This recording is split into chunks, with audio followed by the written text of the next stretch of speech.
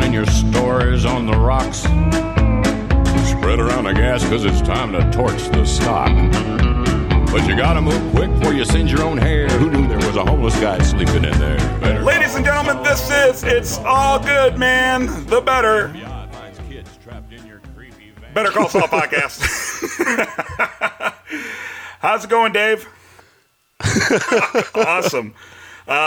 And this is Brian, as you're probably well aware, and Dave and I are actually recording remotely today. So once again, it's a little weird watching you on this little Skype window on the computer, Dave. Yeah, I'm kind of used to it. That little Vaseline effect it has on your face moves out, makes you look better to me. Well, it needs a lot of Vaseline because I am not an attractive individual. I don't know why it creeps me out so much to do the whole Skype thing. Maybe I'm like 17th century pilgrims or some shit. Like I think it's gonna steal my soul. I don't know. It just fucking weirds me out. I don't like it, but we're gonna muscle through it. If you stab a man in the dead of winter, the steam rises from the wound. The Indians believe it's the soul escaping from the body. Is that true? That's from Wayne's World. No. Nice.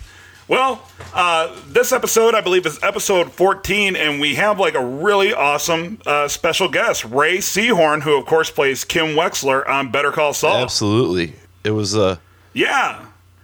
It was a fun phone conversation, right? How cool was that she sat down with us to talk? It was extremely cool, especially since she took the time to listen to our show beforehand. She, what I really enjoyed about the phone conversation is, she just sounded genuinely nice and genuinely interested to talk to us. Yeah, I like that, genuine, because everything she said was how much she enjoys what she's doing. She really enjoys the process behind it. Absolutely, and she couldn't have been more gracious with us. She was joking around quite a bit, and she actually busted me out for accidentally calling Better Call Saul a Breaking Bad ripoff as opposed to a Breaking Bad spinoff. Yeah, that was pretty funny. Oh my God. Okay, so before we get into this, anybody listening, when Dave and I do interviews for this or Nothing Important, I have a list of questions that I write, and I'm trying to listen to the conversation and trying to pay attention to them as well as keeping time, because if somebody gives us 15, 20 minutes, I don't want to go over the 15, 20 minutes, right? And so I always trip up words, and so you'll hear in the interview that I said, oh, blah, blah, blah, a Better Call Saul ripoff. But that made me feel even more of an ass, Dave, because when I called her agency to actually set up the interview, I, like a dumbass, pronounced her name Rhea instead of Ray. No, it was Rhea. Yeah, I Rhea. pronounced her name Rhea because I knew a girl back in college spelt the same way, pronounced it Rhea. So I call up and I'm like, yeah, I'm looking to make an interview request for Rhea Seahorn. And immediately they were like, you mean Ray? I'm like, oh shit. Okay, well there goes our interview. So there's no way in hell she's going to do it probably now. get that. I'm sure she gets that all the time. Probably, but her agent, very cool. It was so nice of her to set it up, and maybe before we get into season 2 of Better Call Saul, maybe she can come back on the show and hang out with us. Yeah, hopefully. Again. I mean, she really was it was a good experience. She made it pleasurable for us. Absolutely, and really easy to talk to too. And she had good answers, and she was very well rehearsed in the art of interviewing. Indeed. So I hope everybody out there listening, whether you're listening to this on Nothing Important Podcast or if you're listening to it on It's All Good, Man, please enjoy the interview. It was an honor for me and Dave to have her on. And more importantly, I want to let everybody know that I don't believe we could have done something like that without all of you. Right. Ray even mentioned a kudos to our fans for their insight and their participation in what we're doing, which is really cool. Yeah, absolutely. So thank you for participating. I know Dave and I say it a lot, but thank you so much. I'm going to keep on trying to get these wonderful interviews for both of the shows that we do, and I hope that you enjoy Ray Seahorn as she talks with Brian and Dave. You better go, Saul.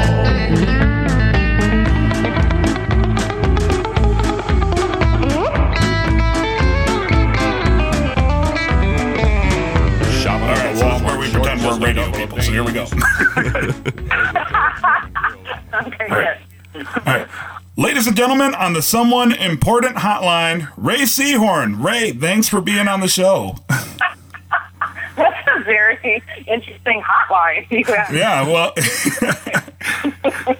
it's the Someone Important Hotline. That's amazing. I don't think I've ever been on that short list, so that's exciting. Oh, well, we're glad to add you to it.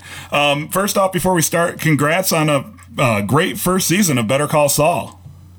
Thank you. I was so proud of it. We were so proud of it when we were making it, just, and trying to build the best structure you can build in this great, rich storytelling from Vincent Peters, but to then months later get to see everybody receive it, and then they actually really invest in it and have has been just amazing, just an amazing experience. Yeah, it seems like you guys have a lot of fun. So I'm sure on set, I know you're working hard, but I can only imagine you probably have a lot of fun as well. We do, but it's a hardworking crew. It is an amazing crew that are much made up of most of the same people from Breaking Bad. They're kind of a well-oiled machine. But we shoot a lot of exteriors and a lot of on location and practical shots, and so a lot of the night shots are not day for night; they are night, and so there were some very long nights. Bob Odenkirk certainly was a tour de force, unstoppable train.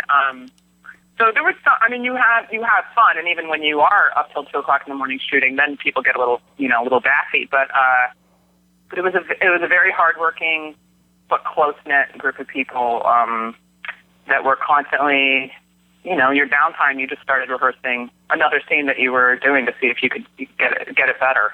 People almost didn't want to step away from the work, which was its own sort of fun. Well, good.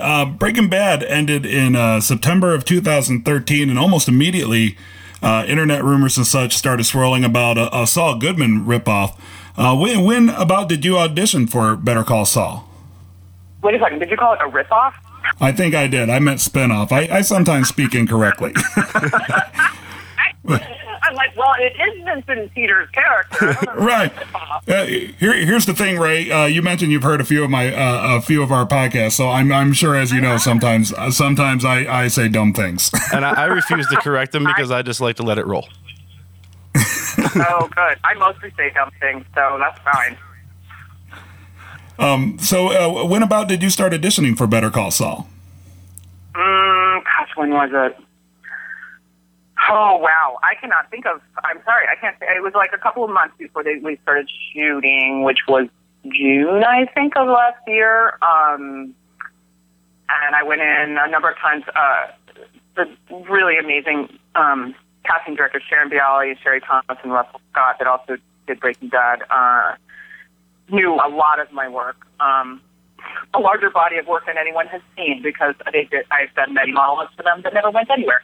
But they were great, and they thought of me, and I had been in for them on a couple of things that just where they asked me to do a lot of different character takes on things, and something out of that made them think that I would be a good fit with Vincent Peter to tell this story. And then I met with them and read with them, and then I met Bob and read with him, and yeah, a couple months later, I needed to move to Albuquerque. No. So they had you in mind specifically for the Kim character, or did they just know that they wanted to have you on the show, and then they felt that Kim was the best fit for you?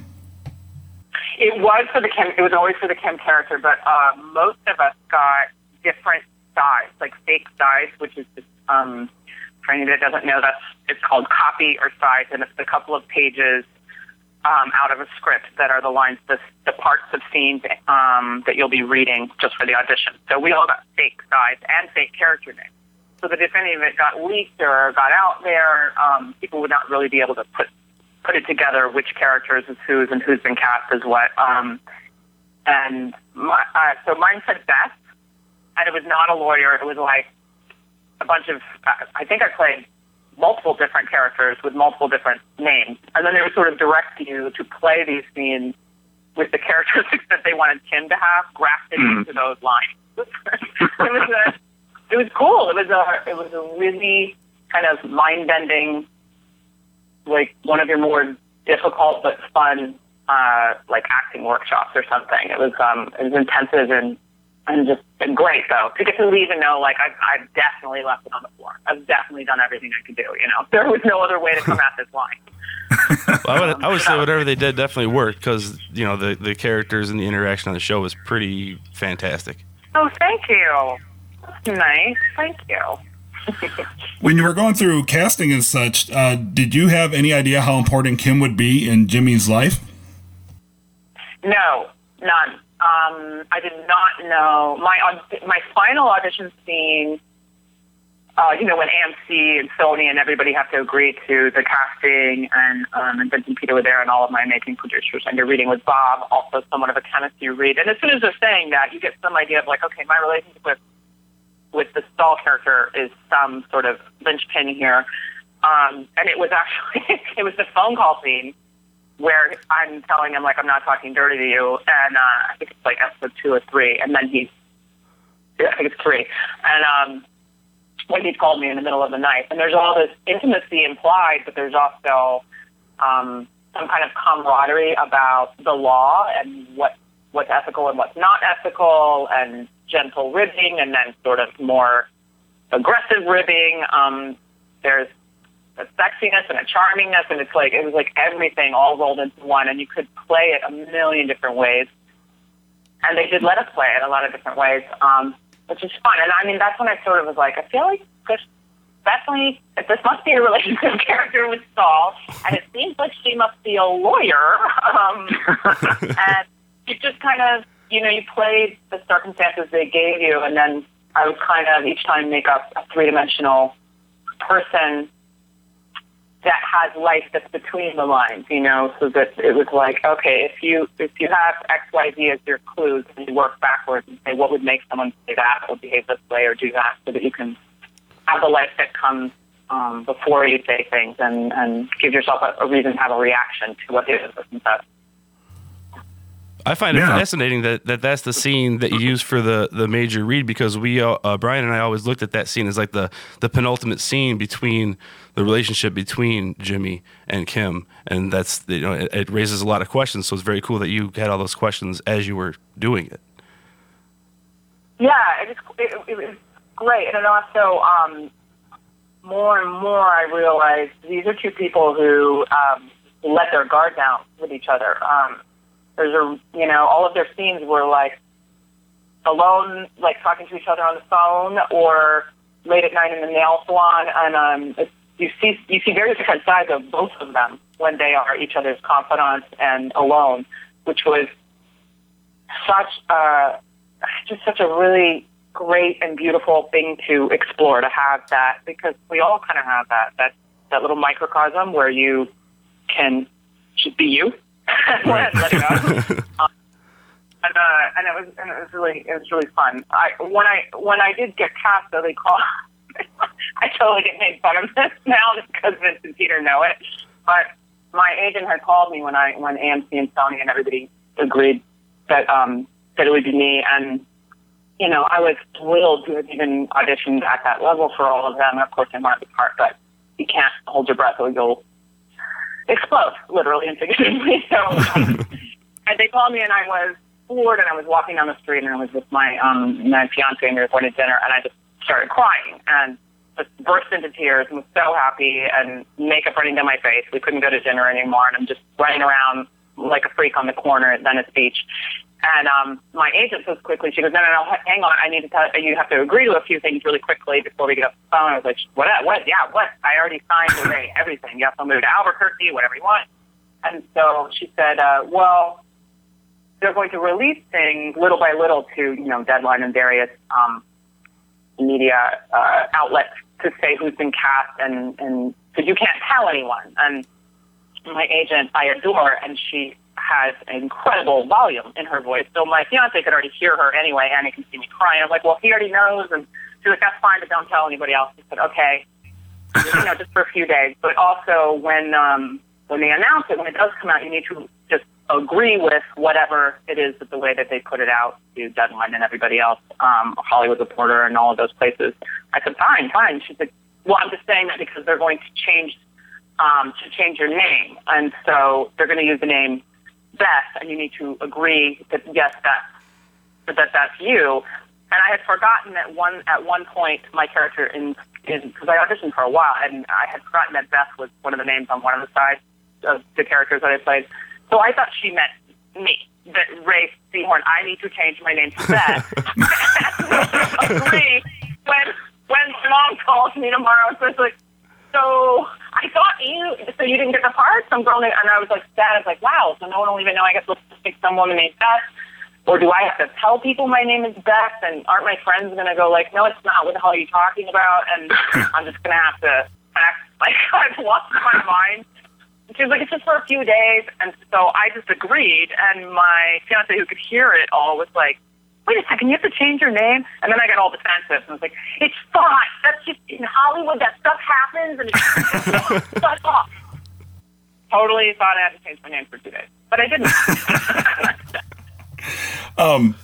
Yeah, Dave and I often go back to the scene in the first episode where Jimmy comes out, kicks the crap out of the garbage can, and then you're leaning against a wall, and he takes the cigarette out of your mouth, takes the drag off of it, and hands it back. And the way that they play that, it was super ambiguous, because Dave and I were watching, and we're like, well, who the hell's that? What is, like, you can't just walk up to a stranger and take a cigarette. So she obviously has to be somebody very important. And then, it seems, just as you said, there's a lot of affection between the two of them, but the actual nature of their relationship is kind of left up to the imagination of the viewing audience. And Dave and I on It's All Good Man, we went kind of back and forth in a few episodes talking about it. And then the robot sex voice was brought up, and we're like, whoa! Like, okay. So do you think coming up in season 2, do you think that there will be more exploration about maybe like the romantic or like previous romantic feelings that Kim and Jimmy had towards each other? I can tell you with the utmost honesty that I don't know anything. They're in the writer's room now, and they're not telling me anything. But I can only imagine that they will continue this kind of onion peeling layering that they do so well with characters. And my character was particularly enigmatic and was just as much about what she didn't say or express as what she did, which was fun to play too. All the times that she chooses not to show all her cards or let her guard down or say something.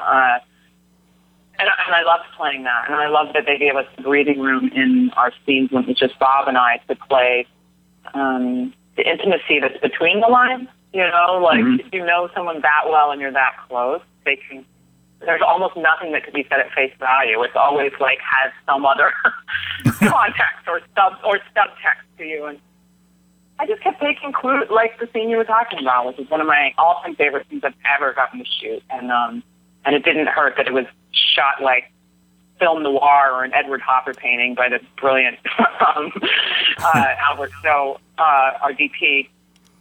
And I was just, I remember just thinking like the same thing you said. You don't take a cigarette out of somebody's mouth and put it back in. Unless you know them very, very well. Right. And she doesn't flinch. That's the other thing. And they're explicit with their Arthur Albert. Sorry, the DP. I just put his last name like I'm in gym class. I don't know why, but it's Arthur Albert.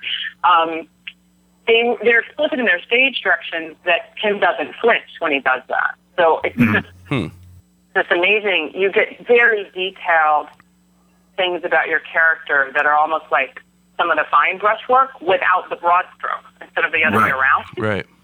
And you just keep their characters, it feels like they just keep coming more into focus. You're getting a little more detail, and then you realize what's appearing in front of you. But I think it gives them all the freedom in the world to take the characters any way they want to, too. Nothing ever feels like a clever stunt when their characters change. Even the Chuck character in 109 made me cry every time I saw it. I saw it at a panel. I saw it being filmed. I cried every time they shot it.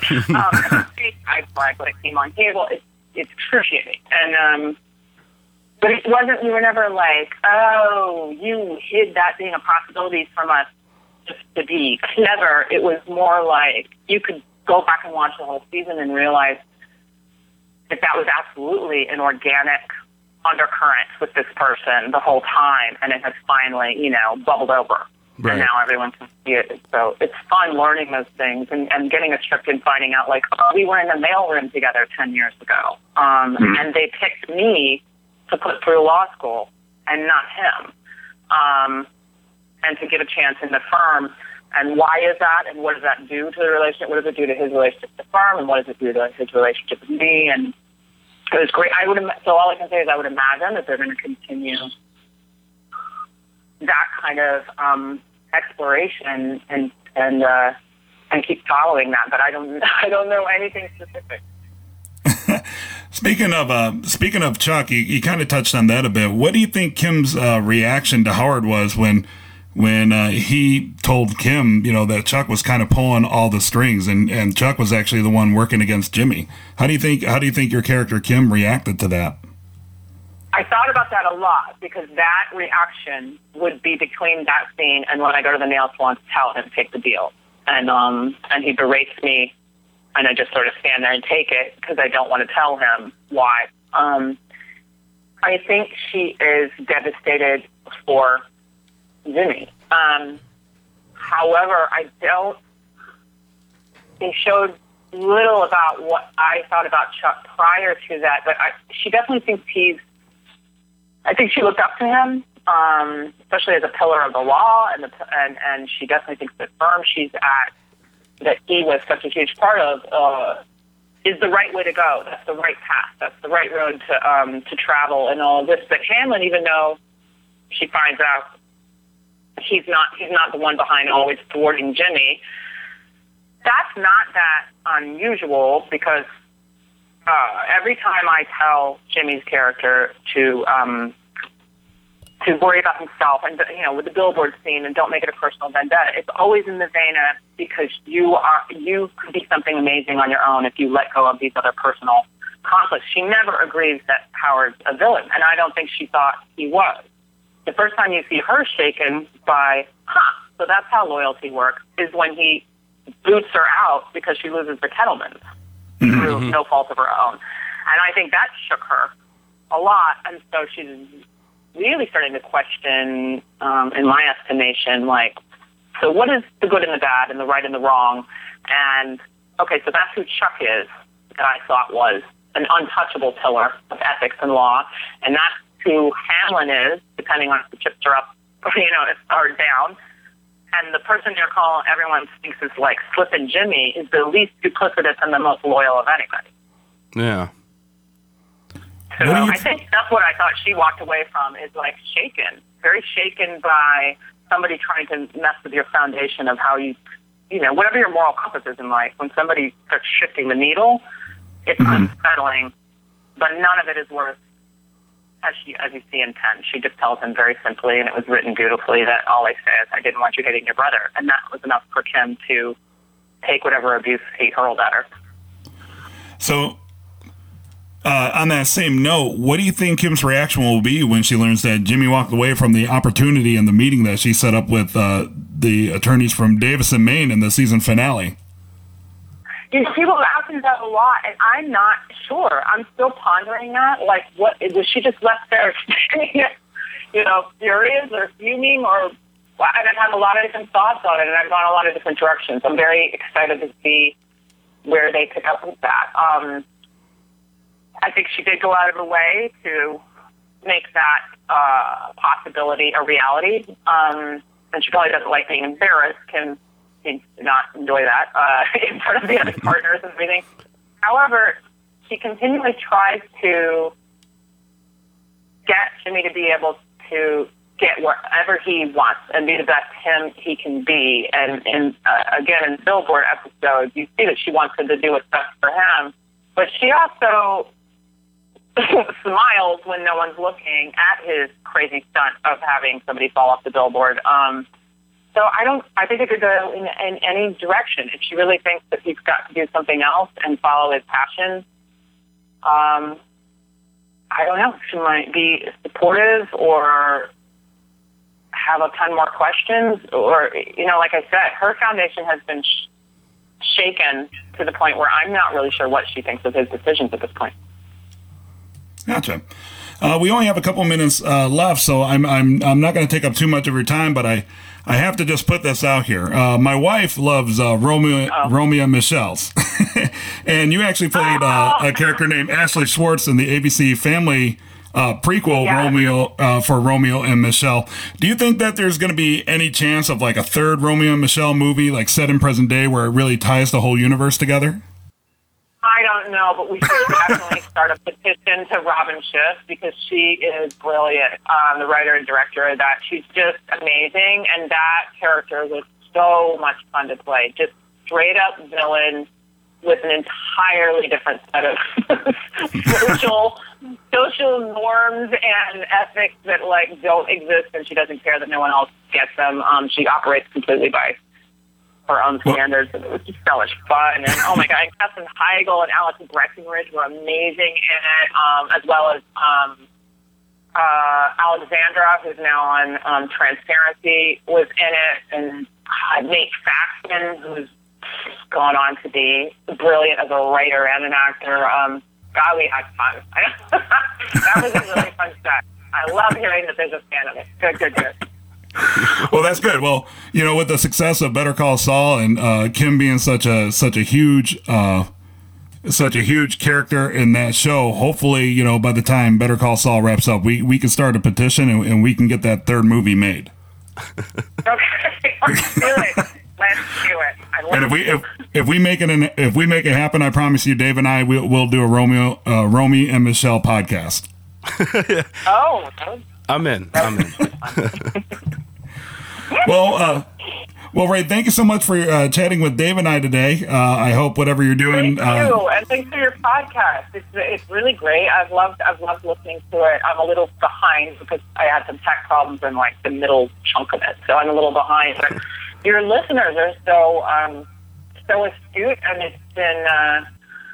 I'm beyond grateful that people are invested in the story and the characters, and you know, I had somebody walk up to me on the street the other day that said, "Look, when I started watching, I was like, when are they going to hurry up and get to where Saul is Saul?" And they said, and about midway through the season, I thought, like, well, you don't have to go that fast.